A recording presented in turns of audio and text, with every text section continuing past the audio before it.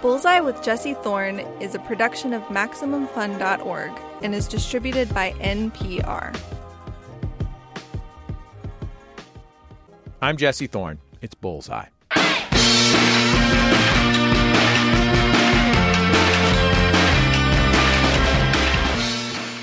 John David Washington is one of those guys who could have had it the easy way. He grew up as the son of actor Denzel Washington. Maybe you've heard of that dude. And you might think a lifetime of roles in blockbuster movies awaited him. But John David took a, let's say, circuitous route to his eventual destination of Hollywood. His first life had him lacing up the pads every week for a career in professional football, where he spanned the globe from Sacramento to Dusseldorf, trying to make it work.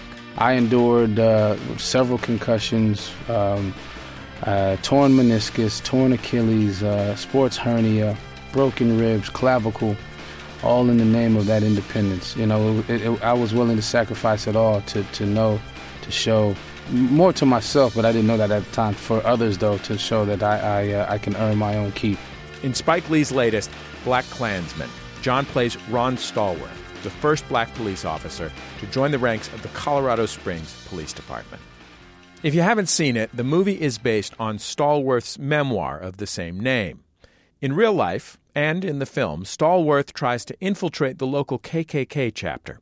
He has help from a white police officer who stands in for him at meetings and wears a wire to record incriminating conversations. In this scene, Ron is at the police department interviewing for a job. He's sitting across from the two men in charge of hiring. One interviewer is a white police officer. The other is a black city employee, played by the great Isaiah Whitlock. How do you get along with people generally? Sir, they treat me right, I treat them right. Like I said before, I was raised up the right way. So have you ever had any negative... What would you do if another cop called you a or worse? Would that happen, sir?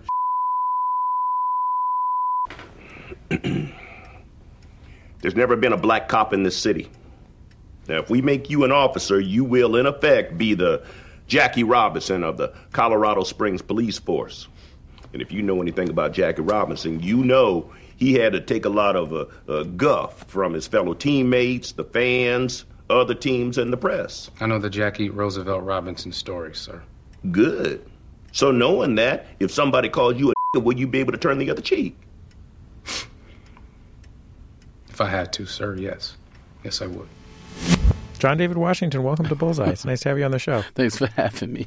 Listening to that in audio form made me think that, like, there's basically two great reasons to aspire to be Spike Lee. One is one of the great filmmakers of his generation, great teacher, all those things. The other is if you put Isaiah Whitlock in your movie, you can be like, hey, Isaiah, would you mind going...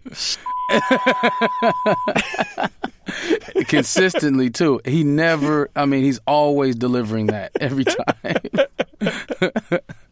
It's even funnier when you bleep it out, but you know what he's saying and you know who's saying it, too. It just gives more context to it. That was funny. But in all sincerity, welcome to the show. Thank you for coming on. Thanks for having me. You were a professional football player for a pretty long time. I mean, professional football careers tend to be short. Yeah. Did you always aspire to be a professional athlete? I did it out of necessity in a way. I wanted to be an actor because of seeing my father and seeing my mother play the piano.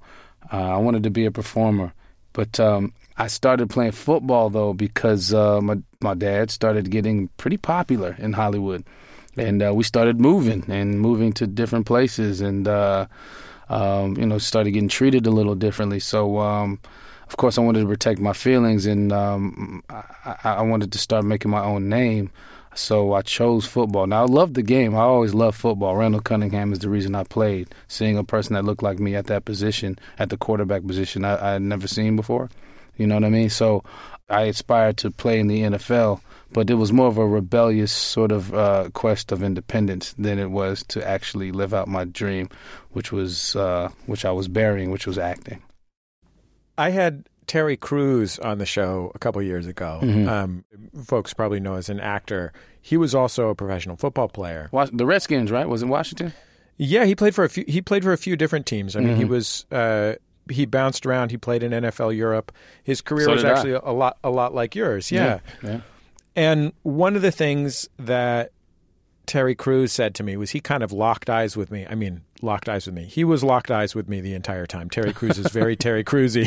It's a very powerful experience to talk to that man. But he kind of locked eyes with me, and he said, with the exception of a few quarterbacks, everyone in the NFL is broken. And like physically or just the mental? Emotionally. Emotionally, okay, yes.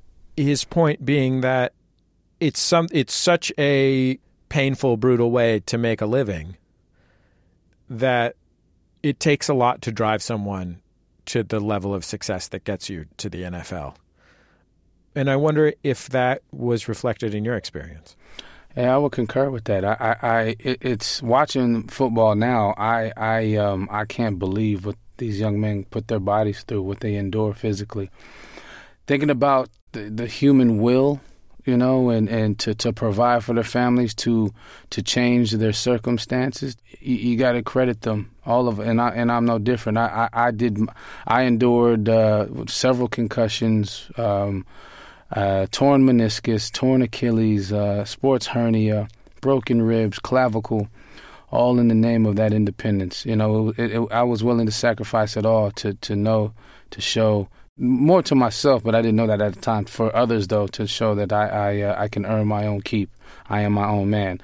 There's so many cases in the NFL that they're just trying to provide for their family, trying to do better for themselves.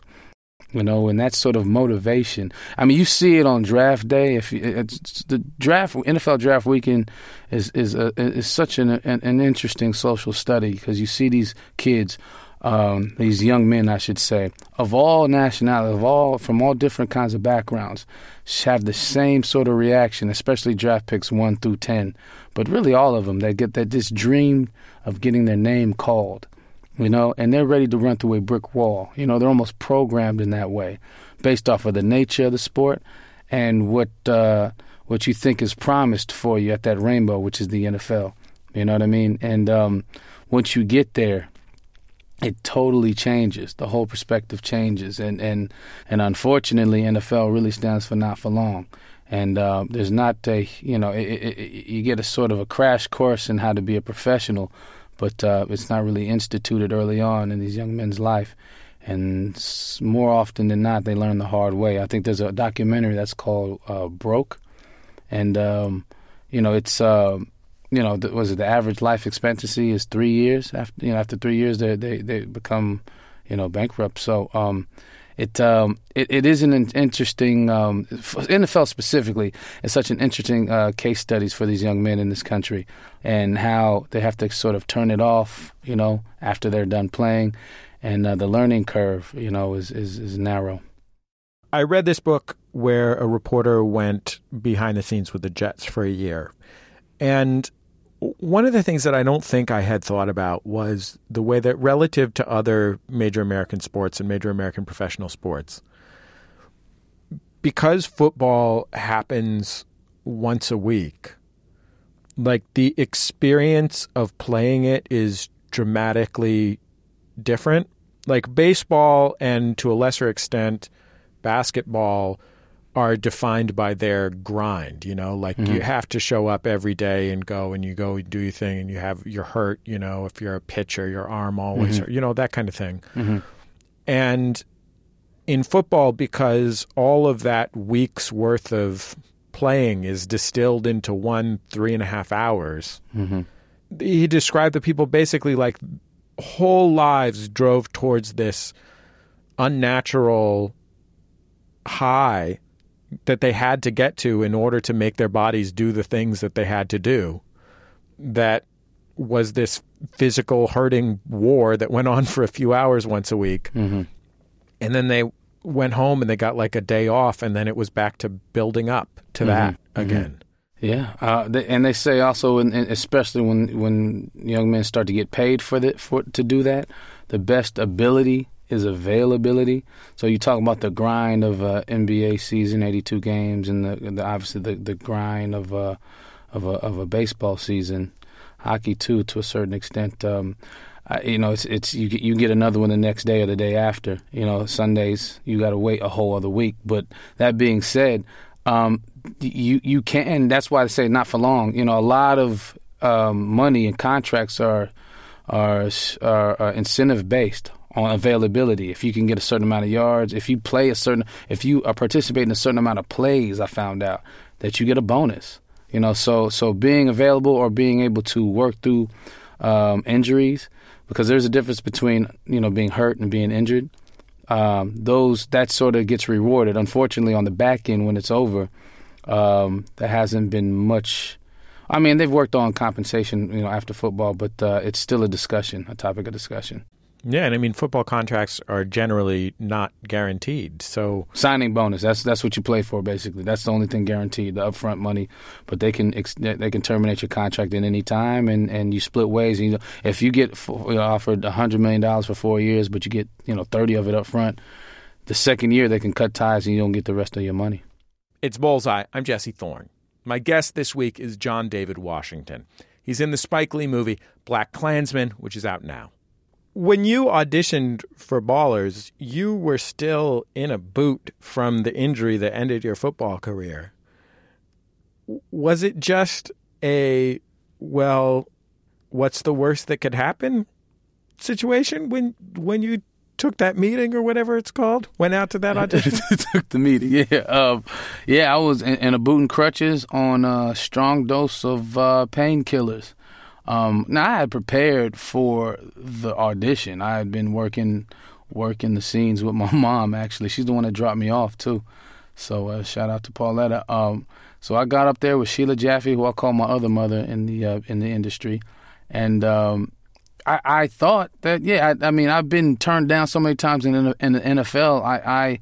I'm sort of, I'm sort of used to. I'm sort of impervious to this pain and rejection. So what's the worst that can happen? I guess I had nothing to lose, and I'm feeling pretty good on the medication. So why not? You know what I mean? But I knew how much I wanted. It wasn't why not. Sure, I'll try acting. It wasn't like that. Because in fact, my agent, who Andrew Finkelstein, who told me about the audition, I was resistant at first because I wanted to come here to New York and study for a year at least, and then start going on auditions. And he told me that you're not going to get the job. You're not going to get a lot of jobs. You're going to get turned down a lot, but you need to get used to auditioning, getting in the room and getting comfortable, studied or not studied. And I was like, oh, that's a good point. And I'm used to getting rejected anyway. So, all right, I can do that. So the plan was go into this audition and sort of, get torn up, tell me what to work on, and sort of apply those things when I got to New York and started studying. And the craziest thing started happening. They just kept inviting me back, and 10 auditions later, I got it. Did you say 10?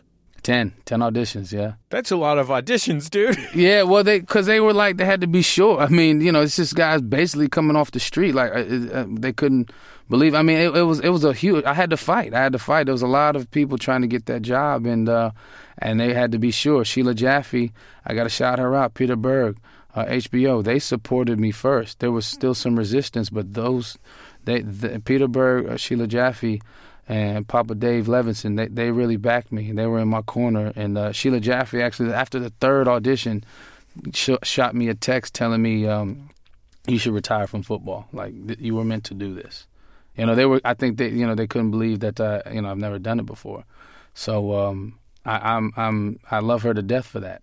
Let's hear a little bit from the first season of Ballers from a few years ago. So in this scene, Ricky arranged to meet with his ex-girlfriend, Annabella, played by Annabella Acosta. And Annabella, called Bella, left Ricky because she was fed up with his cheating. And they're standing in front of a public fountain, and Ricky is holding a bouquet of roses and lilies. Bella, I'm sorry I lost my head, okay? I'm sorry for everything. I keep repeating my mistakes, but I'm trying to change. I'm trying to do things different.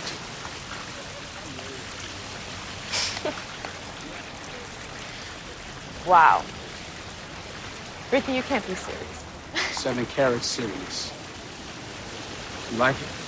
Look at that. What you think? You really believe you're ready for marriage? Because after all, I mean, this is an engagement ring, right? What? Because I know you don't think I'm so stupid to where I would just accept the apology ring. No, baby, no, you because this is listen to me. what There is no ring, no house, no car. Not even the whole diamond can buy my forgiveness. Baby, that's a $400,000 ring. Kobe spent $4 million, you delusional He makes more than me. Baby, come back. Baby, come back. Baby, come back. I got it.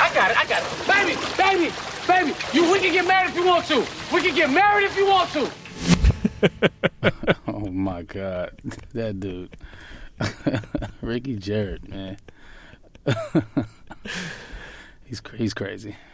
What did you realize you had spent your whole life with a dad who was in movies from when you were little. He was, he was a new actor. By the time you were an adult, he was a movie star. You had you're in Malcolm X. You'd done this this had been a huge part of your life, your entire life. Mm-hmm. But when you showed up for set as basically a greenhorn, mm-hmm. What did you realize you did not know? What did I realize? Everything, how to even read a call sheet, just what blocking meant. I had to act like I did, but I was like, what is this? What does call time mean? I was ignorant to a lot of that stuff. And, rehearsal, when we would rehearse, I'm like going full tilt. Like I'm not like reserving anything for the scene. And I was just ready to go at all time. Every take. Yes, I'm ready. I mean, I'm always ready, but I was just so, I had very much a football mentality, and was wearing myself out. I slept well that first day, and also when the first day also was a club scene. So like there was like a whole bunch of extras, and here comes The Rock and Pete Burger's like, you ready? Because I know that they they're still taking a chance on me. Because Sheila also says some people are great auditioners and they can't. They don't step up to the plate when it's game time. Others aren't very good auditioners, are great when they get the job. So I knew I had a lot of pressure on me, and I wanted to make them right because they fought for me, because there were some people that didn't necessarily believe. So they did. So I had a lot on the line, and I just went for it. I just went for it. But I'm definitely looking around like at Pete and at The Rock and at Omar and all these extras, and I'm like, man, this is crazy. What have I done? Let's time out, guys. Time out. I need another month, But no, I went for it. How did you get BlacKkKlansman? I got a text message from Spike Lee saying, we all have this story. Yeah, I mean, right? No, everybody gets texted from him, right? I mean, I got to say, yo, this Spike called me in those exact words. Yo, this Spike called me. I'm thinking this is a prank. I definitely didn't think he had my number, so I didn't know what was going on. But I called him because I need this would be great. I need the job. I'm out here, trying to get jobs. So I called him, and he sort of soft pitched me the story about the first African American detective in Colorado Springs that infiltrates the Ku Klux Klan. Now I'm thinking, is it Carlos Bigsby, the Bigsby skit by Dave Chappelle? I'm like, is this some sort of play on that?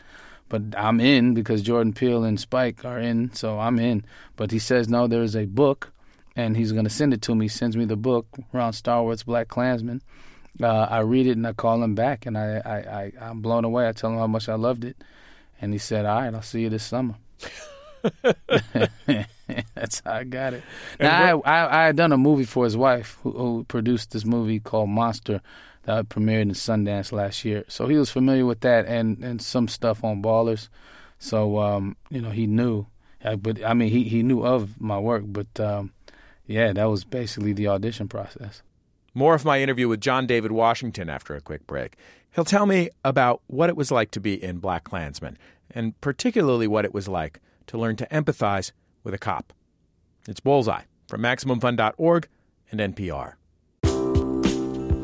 This message comes from NPR sponsor REI. REI believes that a life outdoors is a life well lived. And they have for 80 years. So check out their podcast, Wild Ideas Worth Living, for inspiring stories of people and taking the road less traveled. Hear from explorers, athletes, authors, and experts in the field.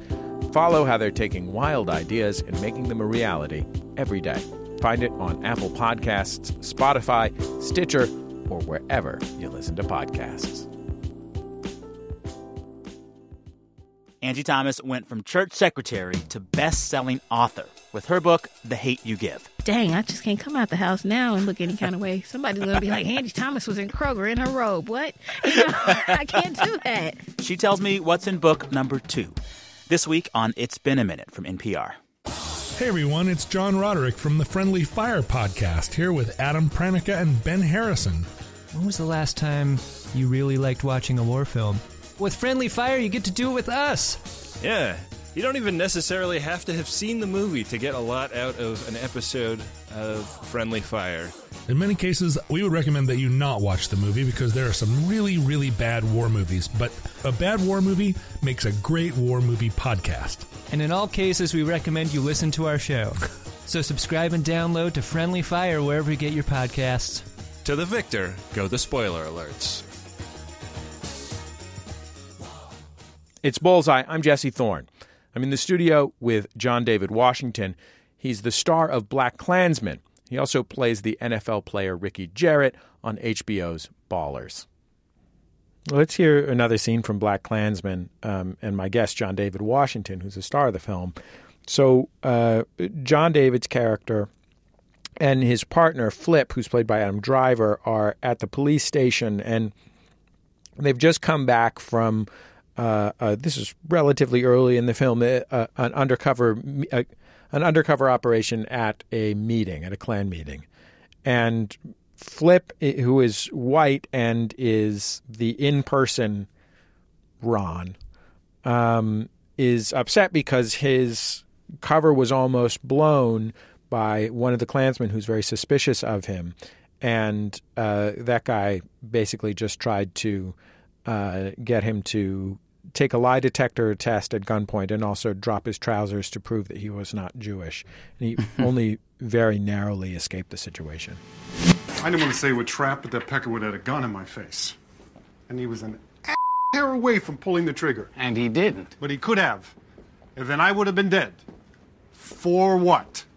Stopping some jerk-offs from playing dress-up? Flip, it's intel. Well, I'm not risking my life to prevent some rednecks from lighting a couple sticks on fire. This is the job. What's your problem? That's my problem. For you, it's a crusade. For me, it's a job. It's not personal, nor should it be. Why haven't you bought into this? Why should I? Because you're Jewish, brother. The so-called chosen people. You've been passing for a WASP. White Anglo-Saxon Protestant, cherry pie hot dog white boy. That's what some light-skinned black folks do. They pass for white. Doesn't that hatred you've been hearing the Klan say, doesn't that piss you off? Of course it does. Then why are you acting like you ain't got skin in the game, brother? Rookie, that's my business. It's our business.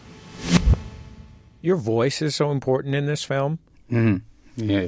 I mean, he had to convince the David Duke convinced and Klan's members convinced that he was a racist white man. You're making choices both when he is on and off the phone. Like, I feel like this would be a different story if the premise was that he was doing, a white voice, direct one-to-one code switching. If he was doing a white people voice on the phone and a black people voice off the phone, in the ways that people think of them, it would be a less complex story for this character than the way that you chose to do it. That was another, what was so compelling about the book, even just how he, Ron Stallworth talked about this, that he didn't change his voice at all. You know what I mean? And I love that, and the whole, as we understand code switching and all that, he saw it as he got into character as an undercover detective does. He talked about that, being like acting and getting into character. He had to speak these words of hatred, the vernacular of racism and hate, but he didn't change his voice at all. So I couldn't have either. I shouldn't have either. I would have done a disservice to the man and to the film if I'd have done that. So I just wanted to keep it as authentic as possible, and to be able to also understand, as I did, reading it and doing research, how complicated it is to be an African American detective, police officer in this country. Not blue enough for the department, not black enough for your own community, and to be able to display that cinematically was a great opportunity for me to explore. It was something I was very curious about, and wanted to. It meant a lot to me to be able to put on display how thankless of a job it is, and how we as a community need to be, especially in the African American community, need to be more specific with our contentions, with how we feel about law enforcement. Because there are some cases out there. I think Ron Stallworth is an American hero. During his investigation, there were no cross burnings, there were no terrorist acts, violent acts in the community during that time. That's a big deal to me. That's a big deal because he wasn't trying to change the world, and it was also a big deal that he had gotten great support from white officers. That helped him in this case. It wasn't just one man on a mission. Movie-wise, that would have been convenient, but it wasn't. And Spike held that true to be true in the film as well. So that was a big deal to me. That's heroic. That he is a man that did his job, and I'm just glad because of the it's such a unique case and story that I'm just so happy and proud to be a part of telling that story in a movie. Your character's girlfriend in the film is an activist who is opposed to the police in the United States pretty directly. And there were criticisms of the film, including from Boots Riley, who has been a guest on this show and is a guy I've known for a long time. Mm-hmm. That's right, the Bay Area, right? Yeah, exactly. Yeah. Exactly. Total teenage hero of mine. Mm-hmm. Who are critical of the idea that in a story about race in America, a police officer should be a hero. How did you feel about that? Was that something that you thought about before that came up after the movie came out? No, and shout out to Boots Riley. I saw his film, and it was crazy. And we ain't never seen anything like that. We ain't seen anything like it. And I think it's important that we're in a great time right now in film and cinema in this business, that we're getting opportunities to tell our stories in certain parts of the world. Certain communities are getting our stories out there, that they're putting money, they're funding these ideas and these great writers and directors out there. So it's all positive. But so forgive me, but I don't want to give the impression that it's like a binary between this movie and that movie, because I know how much Boots admires Spike Lee and his work, and how much about the film he also admired. And he worked very hard to make that clear when he was being critical. Got you. Well, no, I kind of alluded to it earlier. I before the research, I did another film called Monsters and Men, and I got to do ride-alongs for about a month and a half, and be with a lot of police officers of color. I didn't realize what they went through, So like Laura Harrier's character, I would probably would have been more on that side until I got the a fuller, more clear perspective on what they do. There's a lot of, men and women in the minority that are protected and serving that don't get thank you'd, that that get nothing but criticism, get lumped into a lot of police officers that have abused their power, that are incompetent in how they how they handle things. So it was very important for me. This is a man, Ron Stallworth was a man with great integrity. He was unapologetically black.